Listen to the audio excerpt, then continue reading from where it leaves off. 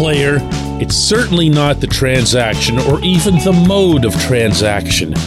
It's the mindset. It's the mindset that's the problem. Good morning to you.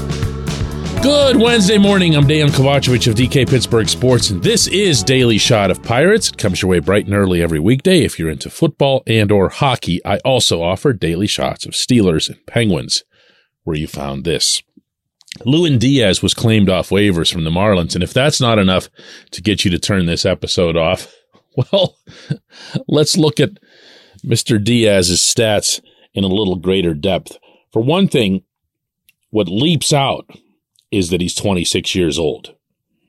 And he's had 1, 2, 3 separate pokes of the head through the major league roof while in Miami. And in those 3 separate pokes of the roof, totaling 112 games, what he's achieved is a 169 batting average, a 224 on-base percentage, a 288 slugging, 5 home runs, 11 RBIs. This is someone who can't hit. This is someone who can't hit at the top level at age 26. Now, if you want, I could go into some dissertation about all the defensive data that seems to illustrate he's one of, if not the best defensive first baseman anywhere. And I can also tell you that for the most part, I really don't care, at least not until after the fact, how good of a defensive first baseman I've got. It's about the bat. And on top of that, it's about the big bat. And even when you lay out, and I've done that a lot this offseason, not going to do it again today, the entire field, the entire lineup, I've done it from both formats, put them in the field, put them on the card.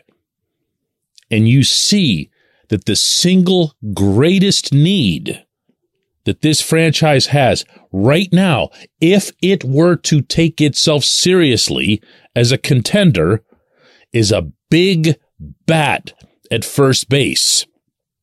And so far, they've had 2 responses to this single greatest need. One, to add Ji-Man Choi after a really, really tough finish to his 2022 season for the Rays. And now to add this player, Diaz, who's never hit, who doesn't have a slump to begin because he's never had a streak. That tells you what you need to know about the approach being taken and about those taking the approach. Because what they're doing is they're taking low-cost, low-risk gambles, they're flinging them against the wall, and they're hoping. That's what they do. You know how I know that? Because that's what they've done for 3 years to date, and this is no different. As I've been telling you now for months, 2023 will be no different when it comes to their approach to competing/contending. This portion of Daily Shot of Pirates is brought to you by our friends at North Shore Tavern. That's directly across Federal Street from PNC Park. It's home of Steak on a Stone, an eating experience, underscoring the word experience. The steak is brought to you partially cooked on an 800-degree stone, and you do the rest. It's a ton of fun, it's a great meal, and it's a baseball atmosphere like no other in Pittsburgh. North Shore Tavern, right across Federal Street from PNC Park. Choi himself is a decent defensive first baseman. So what they've done so far is they've added 2 defensive first basemen, neither of whom hit to save his life, at least not in the second half of 2022 and onward, and they're both left-handed. So you can't even cobble together like some sort of, I don't know, what you call an offensive and defensive platoon, a platoon? But that's what they're doing. They're not looking at the lists of players who are available.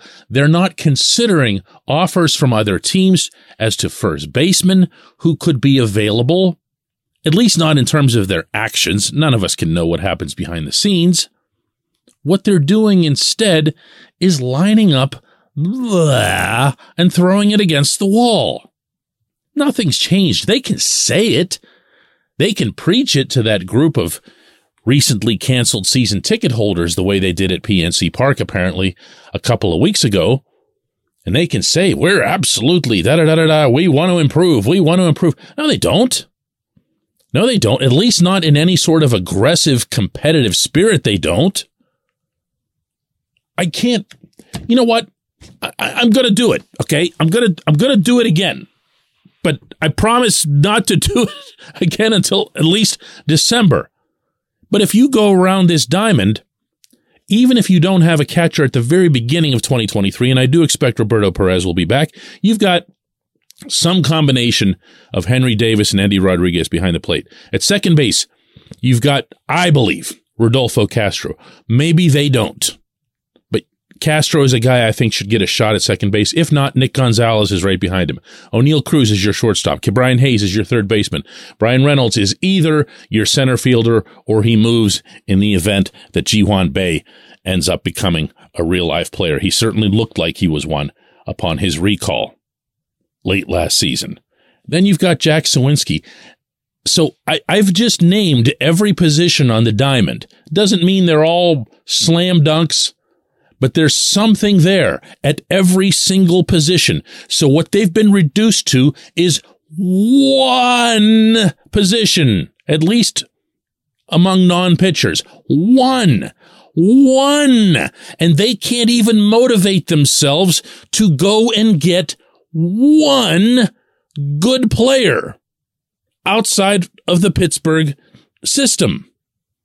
One. They won't do it. Why do you listen to this show? When we come back, J1Q.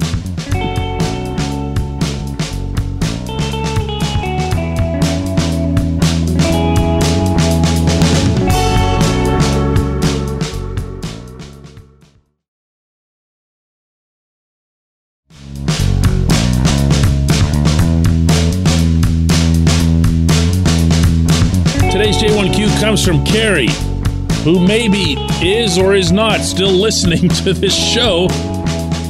But Carrie apparently was listening to yesterday's, and as a result sent this question about O'Neill Cruz's play at shortstop, asking, as far as Cruz's throwing errors go, how many of those throws would have been handled by a better fielding first baseman? The kid has way better range than Kevin Newman, so he, of course, would have more opportunities to make errors.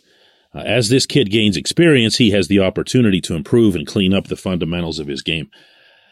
Carrie, I'm not willing to give Cruz the benefit of the doubt as it relates to your original point, which was that some slick fielding first baseman would bail him out.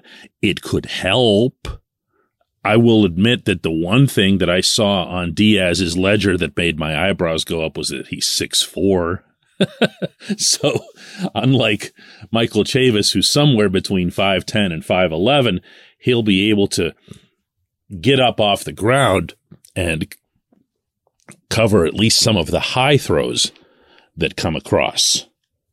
But realistically, if you go back over the misfires that Cruz had, they were big-time misfires. Out of his 17 errors, 10 were throwing errors.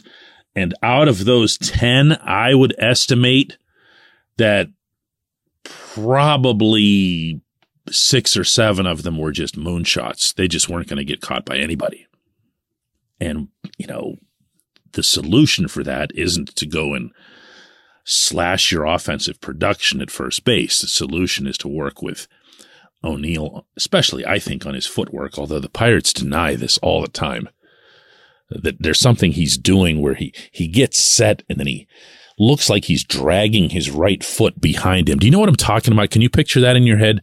Where it looks like there's just something off. It looks like something that a really good defensive mind could correct.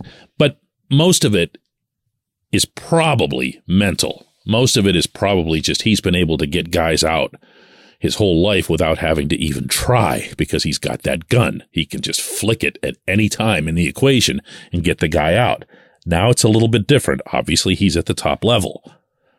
So would it help? Look, I don't mean to, dump all over the concept of a first baseman being able to defend. Heaven knows that once we get into the games, we'll happily start picking apart when a first baseman messes up. We did that a lot this past season. I haven't forgotten Josh Van Meter not even bothering to put his foot on the bag. It's just that there has to be an understanding that there are certain positions on the diamond where you've got to get production out of. And within that, you got to get power production out of. If you look at the Pirates overall, you're not going to get a ton of power out of third base where you hope to get it. Meaning Hayes, of course. You are going to get a lot of power out of shortstop where you're not expecting to get it. If you go with Castro, you're probably going to get a fair amount of power out of second base. So instead of just saying, hey, well, look, we can just absorb the loss and just put a guy who can't hit at first base because he can at least catch the ball, how about having a winning attitude, a competitive attitude, an approach to the whole thing where you say, we're going to get ourselves a really good first baseman. We're going to get ourselves somebody who can play the position and produce at a level that's expected out of that position. But they can't do that. And do you see, Kerry, how I've hijacked your question to just going right back to the opening segment again? That's how this goes. I want to thank you, Kerry, for this question. I want to thank everybody who listens to Daily Shot of Pirates. I do tease you for doing so on occasion, but it's very much appreciated and understood. This, out of the 3 podcasts that I do every day, meaning the Daily Shots, is the one that appears to have the steadiest and most loyal audience, which only means that you're all equally culpable in this overall scenario in which the team doesn't even really care all that much to contend.